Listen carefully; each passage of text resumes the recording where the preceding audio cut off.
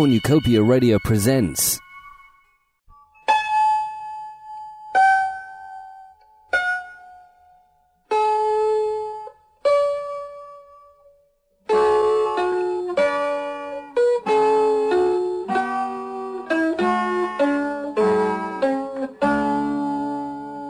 Once upon a time, not so long ago, there was an audio producer, and his name was Peter. And he had a podcast. Here it is. It was rather an unusual podcast, because it was always so varied. You see, everything on the podcast was a thing that somebody had once written, and Peter had recorded, and brought home to Cornucopia. Peter's podcast, Cornucopia. The most important, the most beautiful, the most magical, haphazardly tenuous podcast in the whole wide world.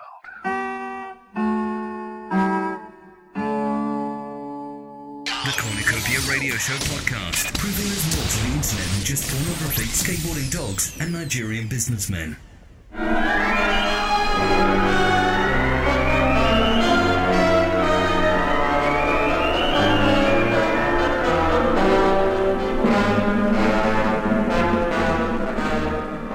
War of the Planets by H.G. Wells. Okay, so I'm not Richard Burton, but he's dead and I'm free. No one would have believed at the end of the 20th century that human affairs were being watched from the timeless worlds of space. No one could have dreamed that we were being scrutinized as someone with a microscope studies creatures that swarm and multiply in a drop of water. Few men even considered that there may be life on other planets. I thought there were life on other planets. So did I. I've always thought there might be life on other planets. Few men even considered that there may be life on other planets. However, it's obvious that some women did. But a fat lot of good it would have done them anyway, had things worked out differently. Anyway, I seem to have lost my thread. Oh no, here we go. And yet, across the gulf of space, minds immeasurably superior to ours regarded this planet with envious eyes. They particularly liked the South Yorkshire urban conurbation. It reminded them of the post-apocalyptic war zone they were about to leave. So, slowly but surely, they drew up their plans against us. Hey, I'm getting into this now. Oh, and I forgot to mention that this is Venus we're talking about, and not Mars, like in that other story. The first mankind knew about all this was when astronomy student Gary Birkinshaw, who was working at the observatory late at night, spotted a large plume of explosive gas shearing out of the surface of Venus and heading straight towards Earth. Following a rapid change of underwear, he reported his observations to the authorities. Sadly, as he was a Hallam University student and not a Sheffield University student, no one paid a blind bit of notice. You see, people still remember it was a Polytech once. Not that I'm bitter or anything, but anyway, to carry on with the story. Over the following 2 weeks, a number of plumes headed earthwards from the surface of Venus, and here on Earth, mankind's activities carried on as normal, blissfully unaware of the threat that approached. On the 15th of October 1979, the first of these objects entered Earth atmosphere. At first people thought it was a bright meteor that would burn up and disappear, but instead the object plummeted earthwards 5 times the speed of sound.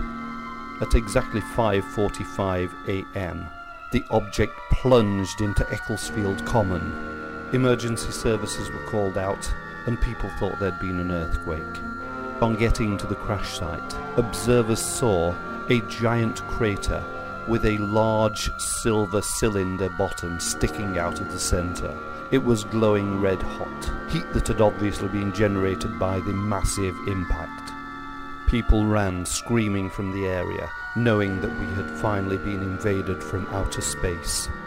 Other similar cylinders landed all over the South Yorkshire area over the following 24 hours. Was this the end of humanity's reign on Earth? Was it time for the Venusians to take over control of this most beautiful planet? No. Inside each cylinder, the Venusians lay dead, splashed to the four winds. In spite of having minds immeasurably superior to ours, they had not yet invented the parachute. You've been listening to War of the Planets by H.G. Wells. That's H.G. Wells and not that other bloke.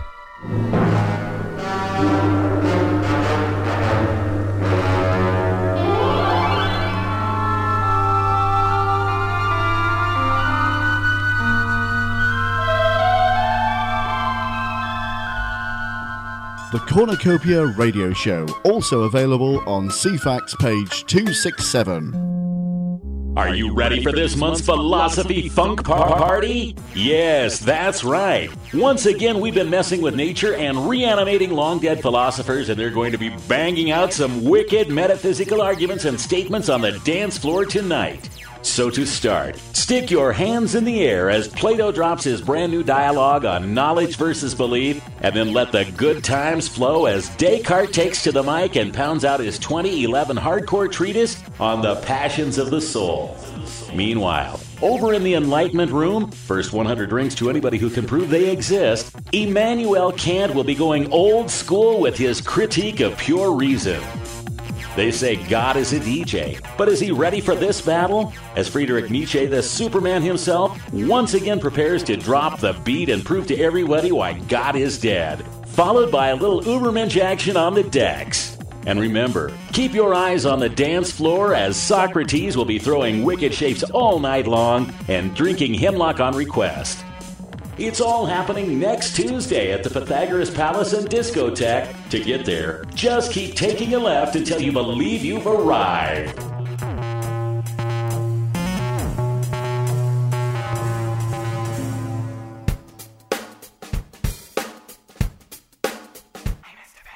Chances are your pants are not as fancy as the pair of very fancy pants that Mr. Fancy Pants will wear. When everybody's marching in the Fancy Pants parade, he's gonna pass the test, he's gonna be the best in terms of pants.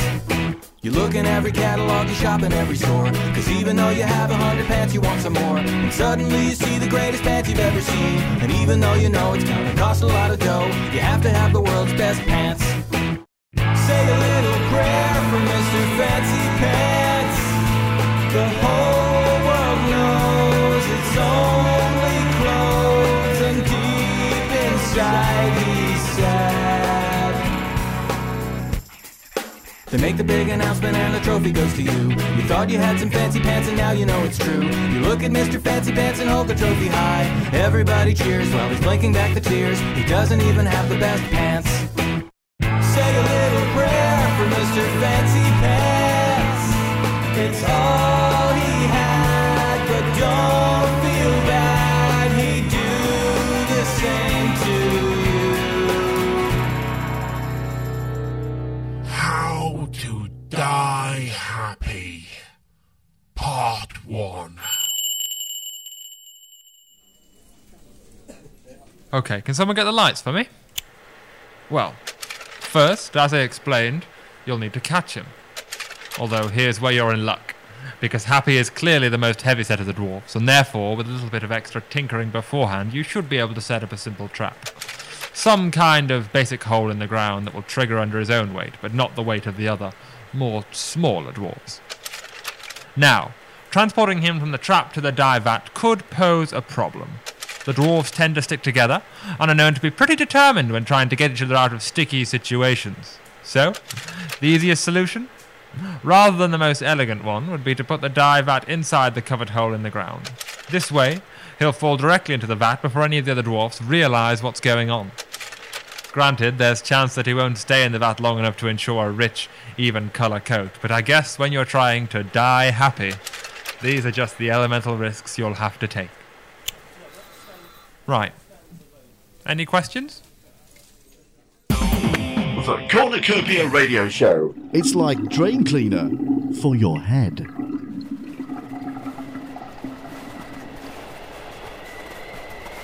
Halt! It's no good, men. We're not making adequate time. At this rate, we'll never reach the supply depot before the weather turns. We need to lighten the sledge. What about the spare tent, sir? I understand your thinking, Taff, but if anything happened to our main tent, we'd be dead within minutes in these conditions. What about the cocktail shaker, sir? But how will we ever make our pre-dinner martinis? We could have sherry. Have we any, Bertie? Yes. There are 2 bottles in the drinks cabinet. Okay, lose the cocktail shaker. Yes, sir. And Bertie? Yes, sir. Get rid of the ice bucket. Yes, sir. I don't know what possessed you to bring it in the first place. Sorry, sir. Anything else? We could maybe lose the trampoline, sir. I think not. It might yet still prove useful. Okay. How about the grand piano? Oh, but Titus plays so beautifully after dinner, sir. In this wilderness, Bertie, if you can't eat it or bounce up and down on it, then it's nothing but matchwood and scrap iron. Besides, we still have the gramophone player. That's decided, then. Leave the piano and let's press on. Come on, it's too cold to stand around talking. I said leave it, Bertie. Sorry, sir.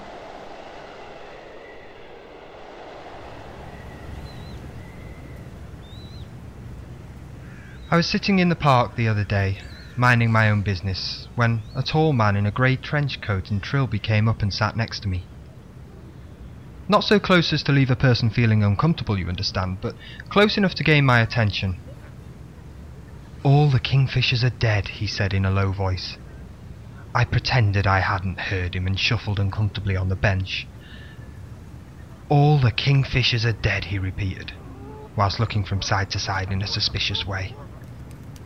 I assumed he was some sort of spy and that I had been wrongly identified as his park contact. Perhaps I had been giving out some sort of signal, legs crossed at just the right prearranged angle, yellow cravat, today's copy of the Times under my arm. Maybe it was the fact that I had sat down on that particular bench at that certain time on a certain day, a bench named in loving memory of Dennis Birkinshaw, loving husband of Doris and caring father to Janet and David. Perhaps it was the tin of Ogden's Ready Rubbed I had been fingering a moment earlier whilst deciding whether to enjoy another peaceful puff on the old Mersham to pass the time. I turned to face him head on and simply inquired, "What are you? Some kind of spy or something?" But this didn't faze him one bit. He simply pointed at the litter bin opposite and emitted what could only be described as a sort of very high-pitched whine that lasted around 30 seconds or so. It was at this point that I realised this enigmatic, bird and litter-obsessed stranger was no spy. He was no spy at all. Everything suddenly became crystal clear. He was just an idiot. The Cornucopia Radio Show. Because you never forget how to fall off a bike. Do you have any unwanted gold and or jewellery? Well, you could turn it into piles of cold hard cash today. Bring it to the Super Cash Centre, the ultimate pawnbrokers. With the recession still going and gold at its highest value for years, you could turn all that unused gold into debt-busting cash today. Our staff are standing by. I had a gold ring which I hardly ever wore, so I took it to the Super Cash Centre. They were really nice and offered me £80, so now I can afford to heat the house this month. Thanks, Super Cash Centre. But that's not all. We will accept absolutely anything for cash. Watches, TVs, dining room furniture, kitchen appliances, cars, bathroom fixtures, anything. We are the ultimate pawnbrokers. Yeah, I'd like to cash in this knife and this bloody shirt I'm wearing. Oh, and a dodgy loan, please. Okay, sir. Would you also be interested in a deposit on a Sony Blu-ray player? Alright then. Trade up all your earthly possessions for cash. Possessions That's not all. How about selling parts of your body? Our team of surgeons are on site and standing by. Okay, so that's your lung, kidney, bone marrow, 5 pints of blood and 2 pints of semen. And that comes to £597. Will that be everything? I'll be alright with only one of my livers, right? Sure, why not? Nurse. Harvest your organs and fluids for instant life-saving, debt-solving cash. Your organs? How about someone else's? We're not picky. And new for 2011, we also handle inheritances. Is your inheritance being tied up by complications, like the person still being alive? No problem, we'll kill them. Our team of furnace operators are standing by. But this isn't my nursing home. Sure it is. See you next week. Love ya. Cash in your belongings, your organs, your loved ones. We don't care. We're here to solve the nation's debt problems by any means necessary. Call in your local Supercash Centre today. We're waiting. The Supercash Centre, the ultimate pawnbrokers for the 21st century.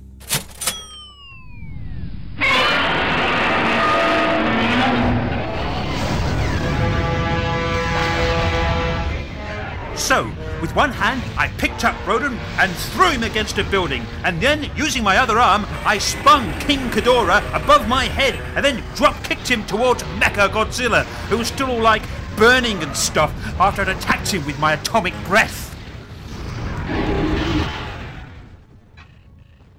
Like I said, I'm not sure if they were actually the ones who'd been calling me names behind my back, but, you know, I wouldn't put it past any of them.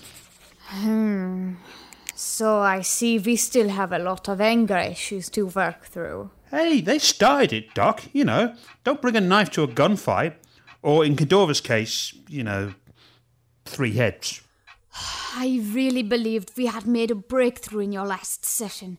We had finally begun to dig beneath the surface, getting down to the real inner you. We were slowly starting to link your self-esteem issues to these violent outbursts. We were making progress, Mr. Godzilla. But I'm afraid this latest trail of destruction leaves me greatly concerned. I'm afraid if you're not going to take these sessions seriously, then maybe we should begin to question if psychotherapy really is right for you. Okay, I'm sorry. It was just a one-off incident. I'm sorry. I'm always like that when I visit Tokyo. I think it's all that sake. I really should stop drinking that stuff. Look, I do think these sessions are helping. I do. I'm glad you feel that way.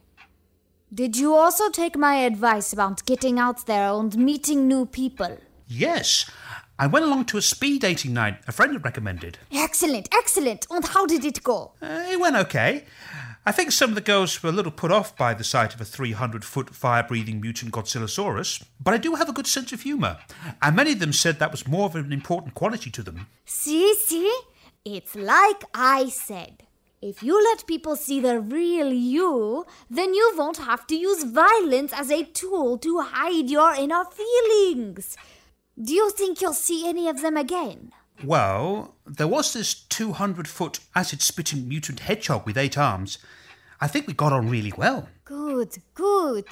But then we started talking and somehow we got onto politics. I stated that I thought American imperial policy still had an important part to play in a stable Middle East. She disagreed. Then she spat acid at me. I then ripped off her arms and burnt everybody with my atomic breath. Oh, the atomic breath again? She might still call back. Maybe. Okay, we'll just call that another slight blip. But you made the effort. That's the main thing. So, for the rest of the session, I thought we could return to the subject we started talking about yesterday. Look, Doc, I've already told you I'm just not comfortable talking about my parents. But I think they're the key to unlocking your personality. I don't care. They left me alone. And tell me, where did they leave you? They left me on Monster Island. And how did that make you feel? They lied to me. They told me Monster Island was a theme park, not an abandoned island in the middle of the Pacific. Yes. Which must mean... Go on. They think I'm a monster. Oh, you never wanted to be a monster, did you? What did you want to be when you were younger? I had a dream when I was a kid, just 40 foot tall. I remember I wanted to be an architect. Those big desks that they have, along with those lovely rulers and protractors, it was all so officious. Of course, that's it! So instead of designing cities, you instead destroy them. I think this is a real breakthrough, I really do. Yes. That's okay, just let it out.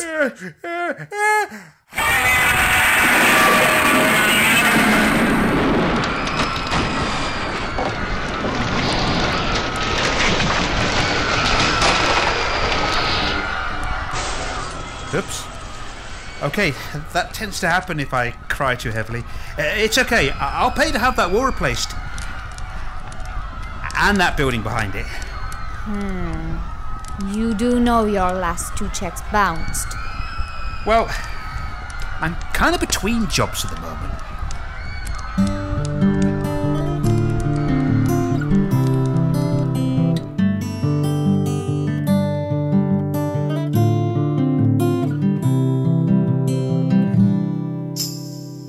My love is a butterfly, floating sweetly through a summer field, spreading beauty and love under the midday sun.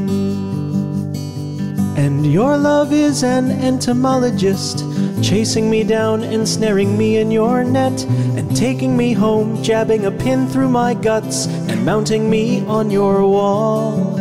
A pin. Your love is a pin through my guts.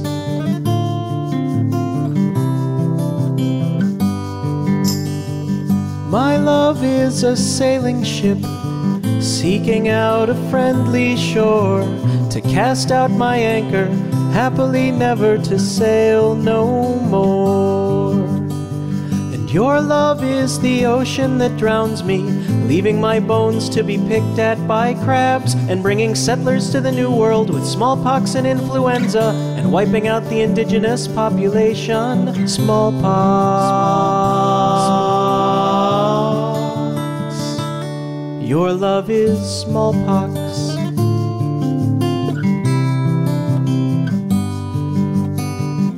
You are a giant redwood, falling on a family of deer. You are a soaring eagle, landing in a minefield. You are a river, rising over the downtown levees. You are Christmas in Iran. My love is a tiny puppy, knowing only joy and trust, greeting each new day like a miraculous gift. And your love is an underground dog-fighting ring, catching me and keeping me in a cage on the brink of starvation, torturing me daily until all that I know is hate and rage, and death holds no meaning for me, just like Christopher Walken in the end of The Deer Hunter. Christopher Walken. Christopher Walken. Christopher Walken. Your love is Christopher Walken.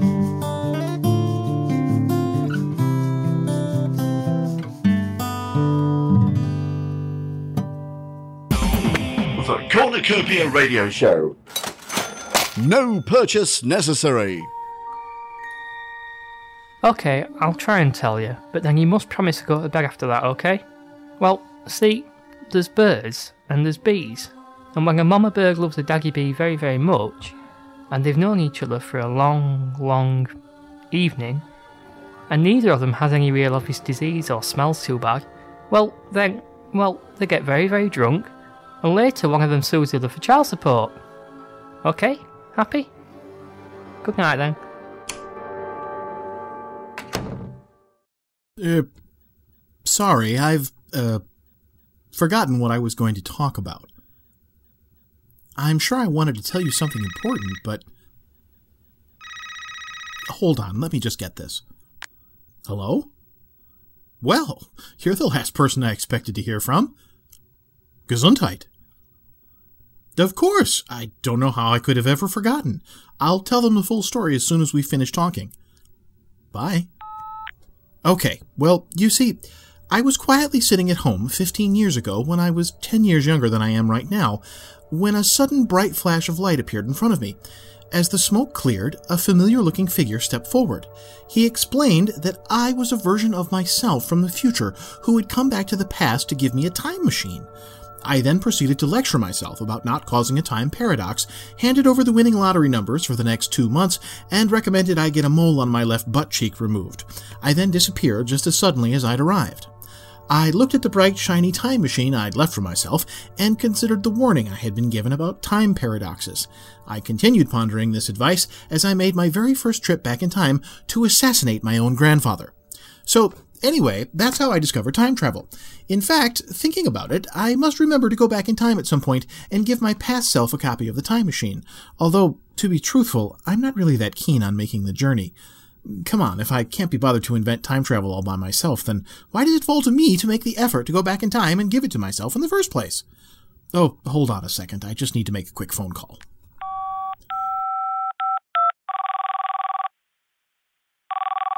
Hello? Hi, me. It's yourself calling. Well, you're the last person I expected to hear from. Well, it won't seem so unexpected in a few minutes. Gesundheit. Thank you. So, I just wanted to remind you what you're going to talk about. You wanted to explain to everybody listening how you first discovered time travel. Of course. I don't know how I could have ever forgotten. I'll tell them the full story as soon as we finish talking. Hope it goes okay, even though I already know it does. Bye. Bye. Loser. Now, if you'll excuse me, I'm late for an appointment I'm due to have next week. The Cornucopia Radio Show. Don't worry, we'll edit in some funny stuff later.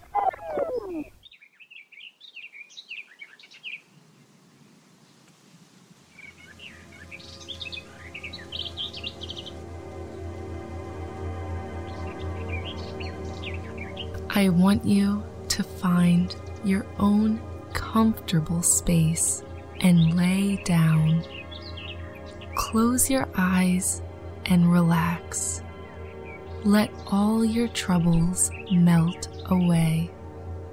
Allow every bone and muscle in your body to recharge and reinvigorate itself. Let the feelings spread from the tips of your toes all the way through to the top of your head. Just relax and breathe deeply. Imagine yourself walking along a calm country meadow. The soft, delicate grass caressing your feet. Let nothing interrupt you, not even the approaching helicopter. Imagine the rocket launcher in your hands as nothing but an extension of your corporal body. Feel the energy within you as the explosive projectile heads at breakneck speed towards its target.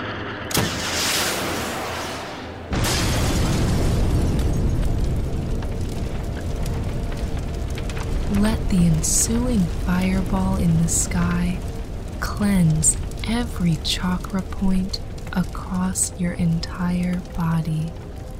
As the sunlight continues to gently fall upon your face, you look across the sweeping, majestic meadow and notice an encroaching, evil robotic army are now almost upon you.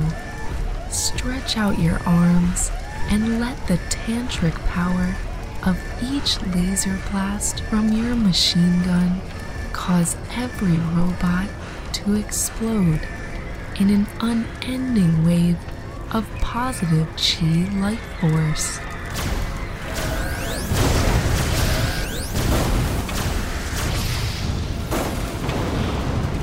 Imagine everything on fire. Imagine beautiful sweat-covered women running for their very lives. Imagine yourself driving a very fast car. The car swerves, twists, and pivots as buildings collapse around you.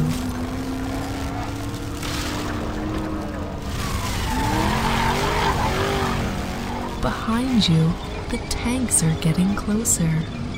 One of them fires a shell, which whistles past your head. Now, imagine all of this happening in super slow motion. But don't let any of this disrupt your cosmic energy. Stay relaxed.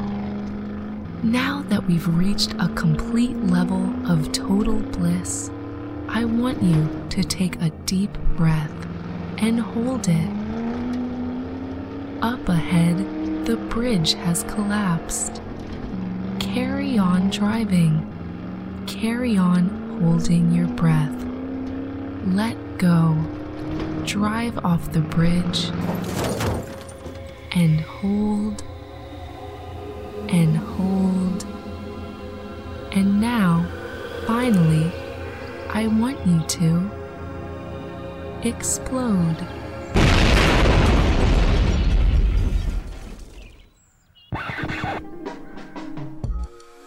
So that was the Cornucopia Radio Show podcast 28. Wow, 28 podcasts. That's like 112 in non-numerical internet systems. It was written by Graham Marshall, Peter Beeston, Charles Gosden and Phil Mason. It was produced and directed by Peter Beeston. For further cast and credit details, please visit cornucopia-radio.co.uk. So, until next time, get lost.